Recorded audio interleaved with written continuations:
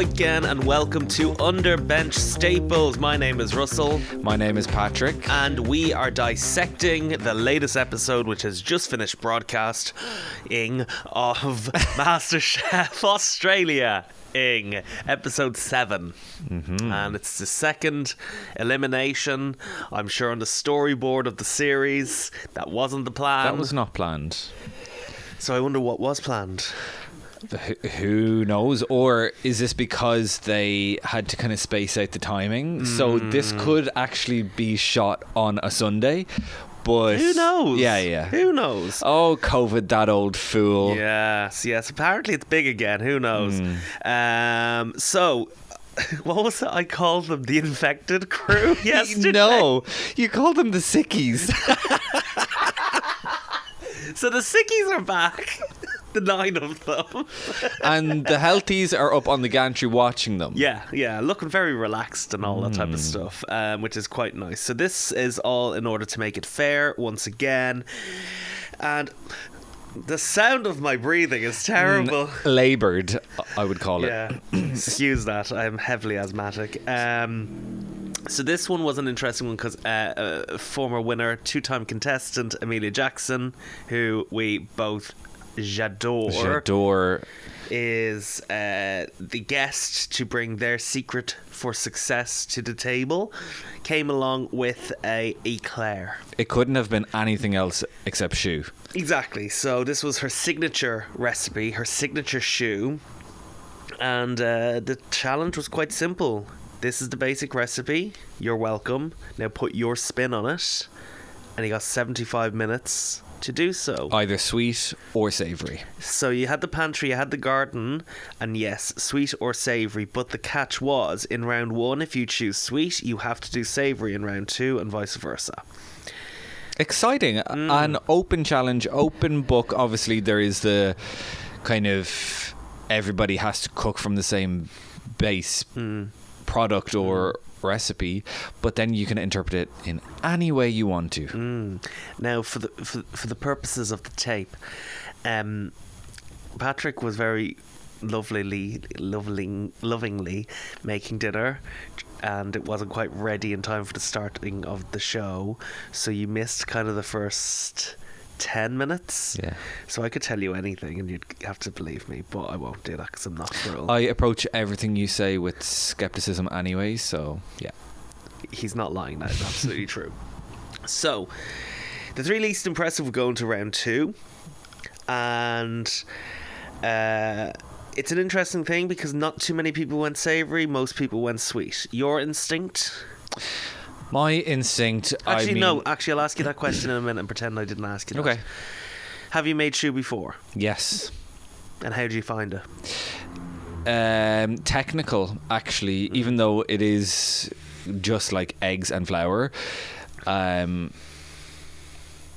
think Choux has a lot to do with the environment that it's made in and the heat of the pan and, activating the gluten in it. I think there's just you've got to know the steps. Yeah. So have you made it before? I love the way you're looking because you're like, he hasn't, has he? I don't think I have. I'm sure you have. I'm sure you've tried your hand at profiteroles at some stage. I could have done it in home ec. There's a high chance I did it in home ec. Now, if not, the closest thing I would have done is Duchess potatoes, which are nothing like Choux, but they're very similar in shape. They're piped. They're piped, exactly, and they're shaped. And I'm just thinking back to the time that you tried to make croissant in our tiny flat in London many, many years ago.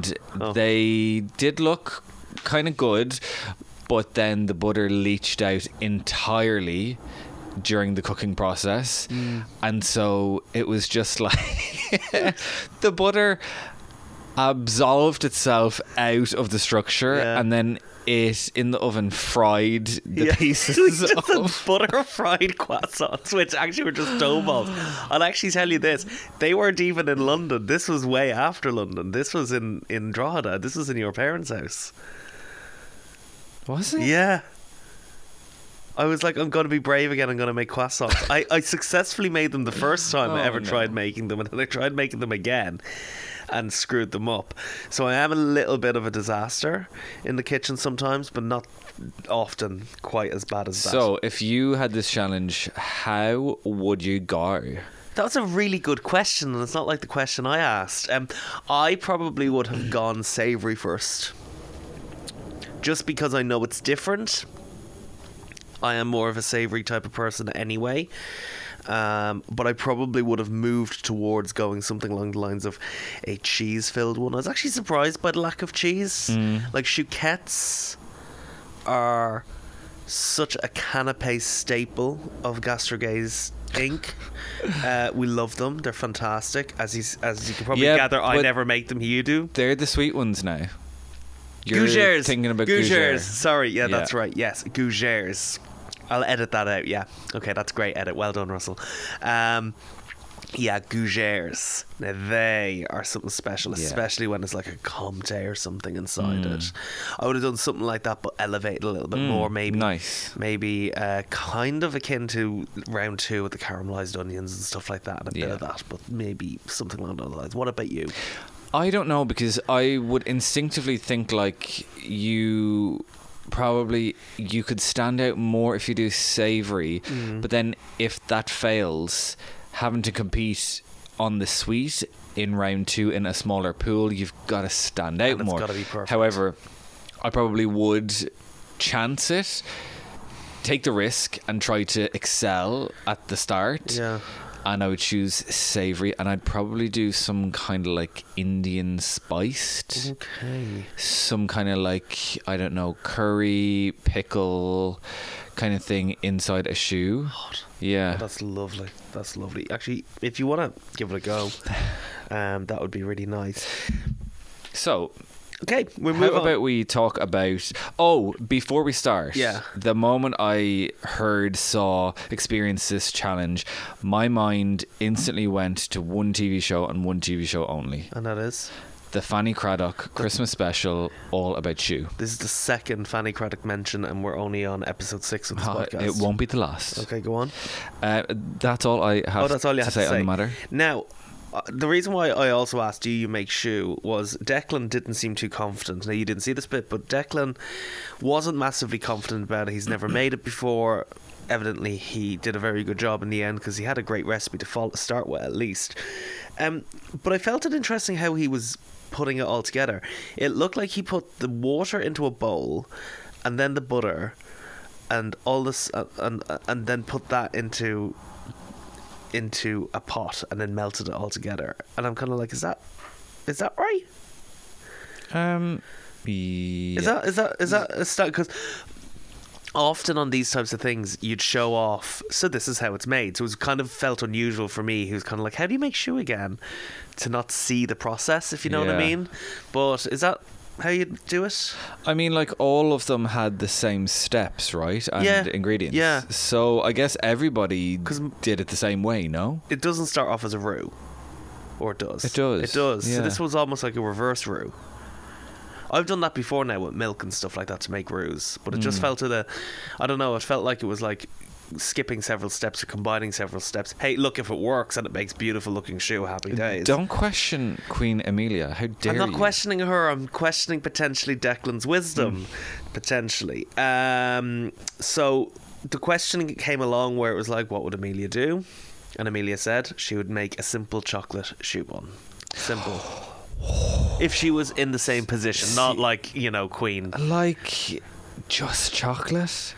I get the, like, keep it simple, refined, excel at the basics, but, like, that is very, very risky, because it has to be the most amazing chocolate choux that you've ever tasted. Yeah. Are we around the same point now in the competition, or do I still have to fill in? Are we in the same kind of area of the show? Because I'm going to go on to Larissa's savouries. Yeah. Cool. I can't remember what point the plate was handed to me, so I'm sorry. And I didn't even get a thank you. Anyway, so we're going to talk about Larissa, who... Is she the only person who did savoury? Yes. One person. Yes, that is right. It does look that way, yeah.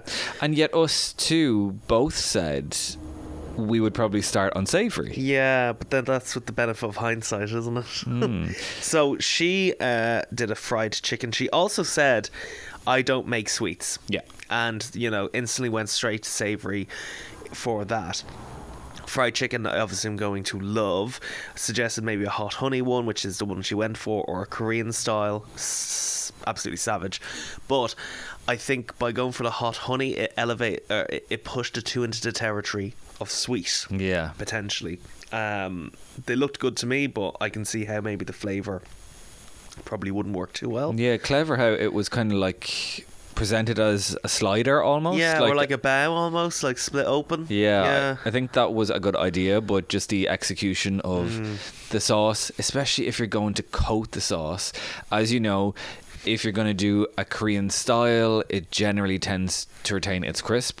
But I get the impression that the starches or the flours that she used wasn't to kind of get that shattering crisp. Yeah. And so if you're going to pour over a whole heap of sauce, it isn't going to stay crisp. Then next I'm going to move on to Alice. Yeah. The tea flavoured one. Now, I loved how much she nerded out, and Andy even came over and was like, you're loving this, aren't you? Because it's pure nerdiness. Yeah. She told Emelia that if she got to write a cookbook, it would be the science of baking, because it would really be all about the technicalities and scientific natures of things. She's a nerd. Totally. I love her describing things because it's really nerdy, but it's really knowledgeable, and she knows what she's doing. Yeah. Like, she would know how Choux is made. I'm sure unlike she would. me. Yeah. Because she's smart. And I'm dumb, yeah. I think she's good at Choux, but we'll get to that point. Yes. The flavours. The tea flavours. So it was like oolong tea and matcha. Together. With together. Now. And then a caramel on top of that as well. Like, I do get it. Absolutely. And they're gorgeous flavours. My Irish boy who drinks 12 cups of Barry's tea a day is instantly like the maltiness of Builders, or even the kind of floral nature of Earl Grey is where my mind would go when I hear about tea. And that's complimentary. Oolong, kind of on the bitter end. Matcha's a hard one. Matcha is not my favourite flavour, but anytime I've had it in a dessert, I have enjoyed it. So, I mean, it was an interesting combination. Clearly, it didn't do the job because she did end up in the bottom 3. So that was that. Kath. Crackling. She did say crackle-an once. Crackling. I love her so much. So Kath did a lemon mascarpone choux, and the judges ate her up. Yes. They called it perfection. Yeah, which is amazing. Perfection. And she's the only person to do a crackle-an.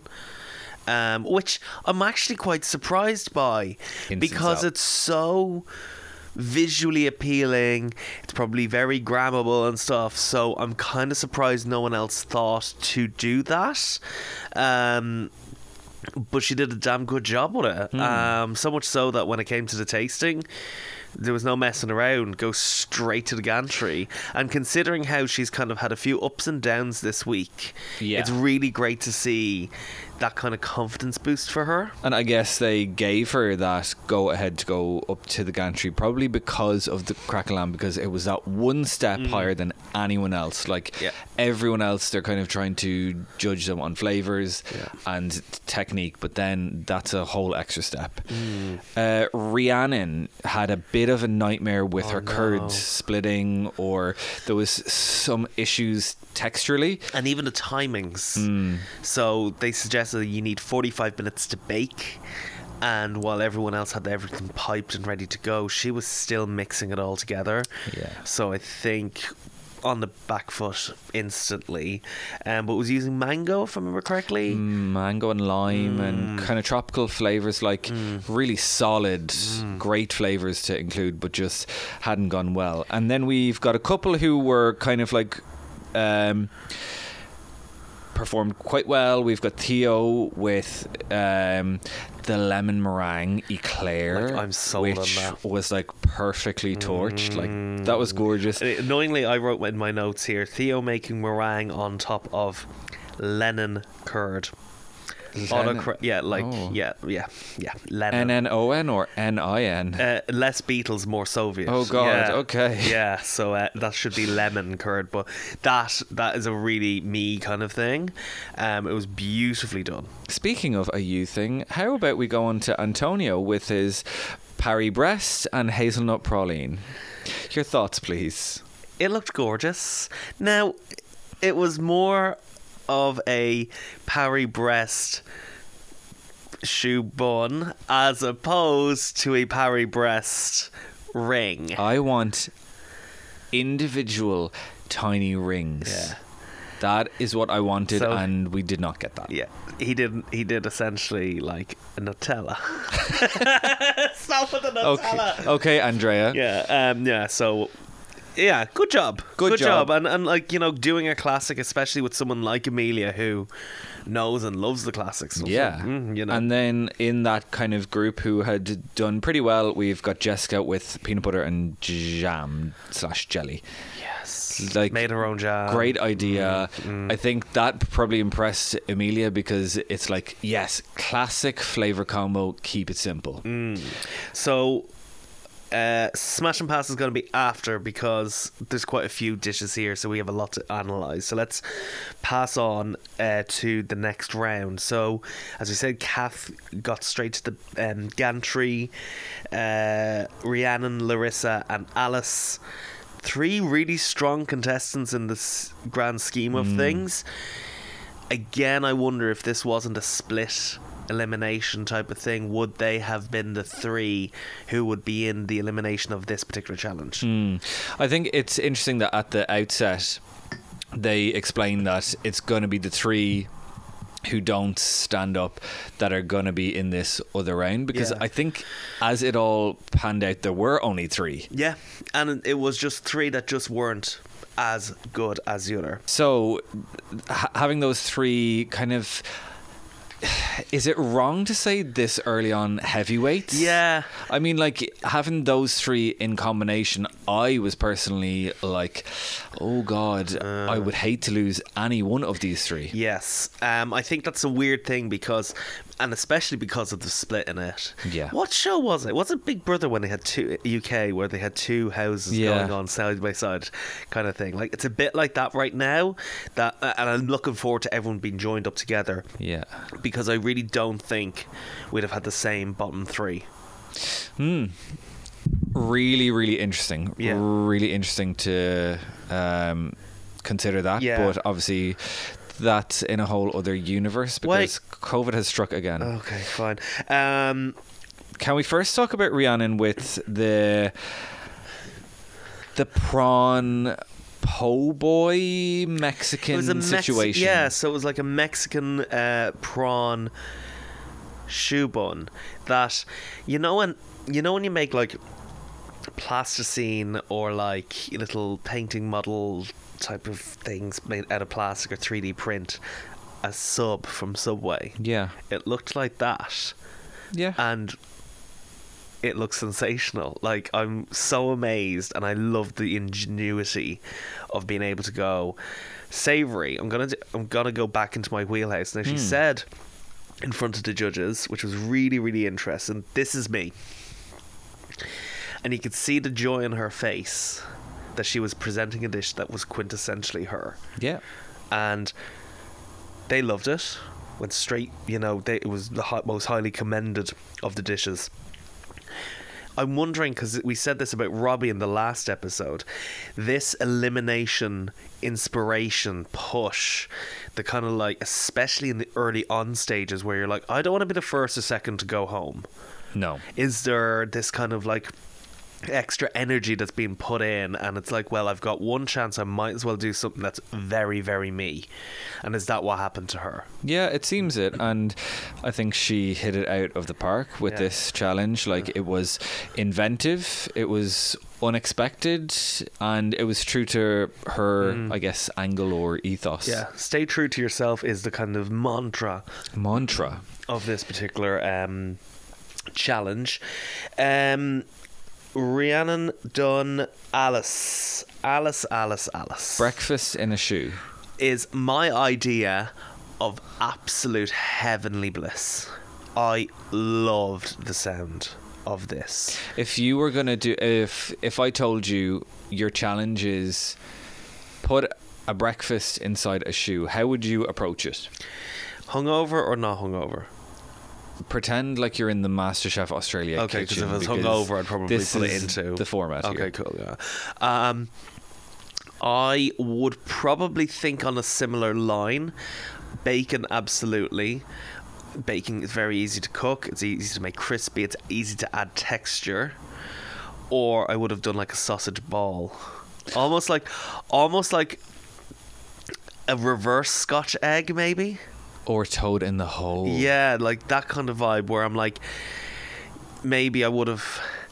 Oh, this is really hard, but maybe like get a quail's egg, poach or boil it, bread it in like sausage meat, put it inside the choux, and then you have like essentially a choux Scotch egg.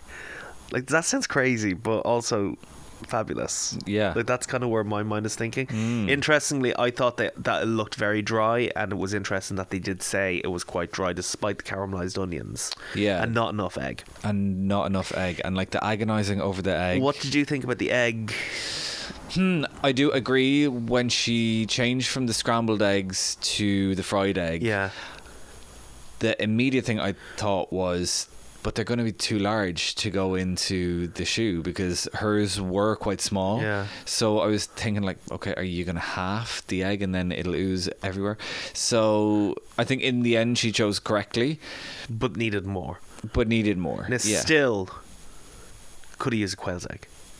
Could have used a quail's egg, yeah. And like...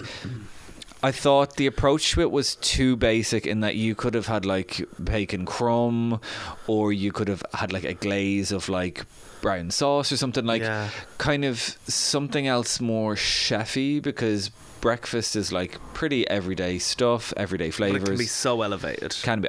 Obviously the onion had been a knockout, so that kind of saved it. If it hadn't the onion, I think she would have gone home. Moving on to Larissa. The only sweet. The only sweet, because she was the only savoury in the previous round. Interesting to see how the other two stepped up to the plate with doing a savoury, because it wasn't their original choice. Larissa, who obviously earlier said, I'm not a sweet person type of thing, it means this is going to be a bit of a challenge. Essentially did a lemon meringue kind of vibe going on there. Yeah. Again. And obviously Theo also did that in the first round and really knocked it out of the park. The high cream to curd ratio was the issue on all of the judges. In some cases, getting more cream or all cream to curd. And to me, that is a failure of the brief that she set herself. Yeah. Because if you introduce this and say, this is a lemon curd choux. Yeah. Yes, I do expect there to be cream in there, because if you just had the curd, it'd be way too astringent and sharp. I expect the cream. But if I get 90% cream, then it's just a cream choux. Now, remember when Emelia was walking around and was asking... Larissa asked about what should she do, and Emelia was like, taste it. Do you think she should have done the mixing of the two together and balancing it out as a batch, instead of what was evident that it was like, I don't even know how much I'm putting in here? Yeah, I mean... It's hard, because like you can't judge it until you've tried it in various combinations. I just think like maybe there could have been an argument of her putting some extra zest into the choux itself, or like trying to amp up the flavors elsewhere. If all you rely on at the very end is like, okay, I'm gonna put either a teaspoon or a tablespoon of this in, you've kind of gone that far and it's your only option. It's hardly a scone that you're just trying to figure out how much jam or cream or anything like that. Interesting that also she was the second person to ask judges and guest judges questions. I love that. Declan did it early on, and I really liked that. He was like, can I ask you a question? And he was like, of course you can. And you kind of forget that in a lot of ways they are there for advice. Yeah. And they are there to help as well. Went very Dublin dare and said dare 7 times. Help you very dare much now. there, yeah. So really interesting that I think that's a good sign. It shows that you know you're not perfect and you know you're not, you know, maybe at the level that they think you might be. You can ask questions and you can learn from it. And like going back to Declan in the first round, he was really well complimented on his. So I mean, this is obviously week paid 2. off. Exactly. So I think all of us are comfortable enough now that the contestants are starting to see this as a real opportunity. I have these judges in front of me every day. If I have a question, I gotta ask them. And it's the thing that Jamie said, this is the best cookery school in the world. Totally. You know, so... Right, smash or pass? Smash or pass? I'm gonna ask you your pass first. Ooh, that's controversial of you. Why would you do such a thing? Because I'm trying to scroll it here and I cannot find it. Oh, there it is. I've 2 potentially. I think you know one of them is going to be Antonia's parry breast because of hazelnuts. Simple as that. But also, if it's going to be a parry breast, I kind of want it to be in the ring myself. The other would be Alice's teas. Yes. Shoe bun, just because it sounded bitter. I can imagine how bitter it was. And when I hear, again, it's because of my big Irish head of me, I hear tea and I think of a malty, milky cuppa. That's all. What about you for passes? My pass is also going to be Alice's. I just think, great idea. Appreciate the angle that she's coming from, but I don't think that's a thing I would enjoy. And I don't think it was executed quite well enough. And now your smash, please.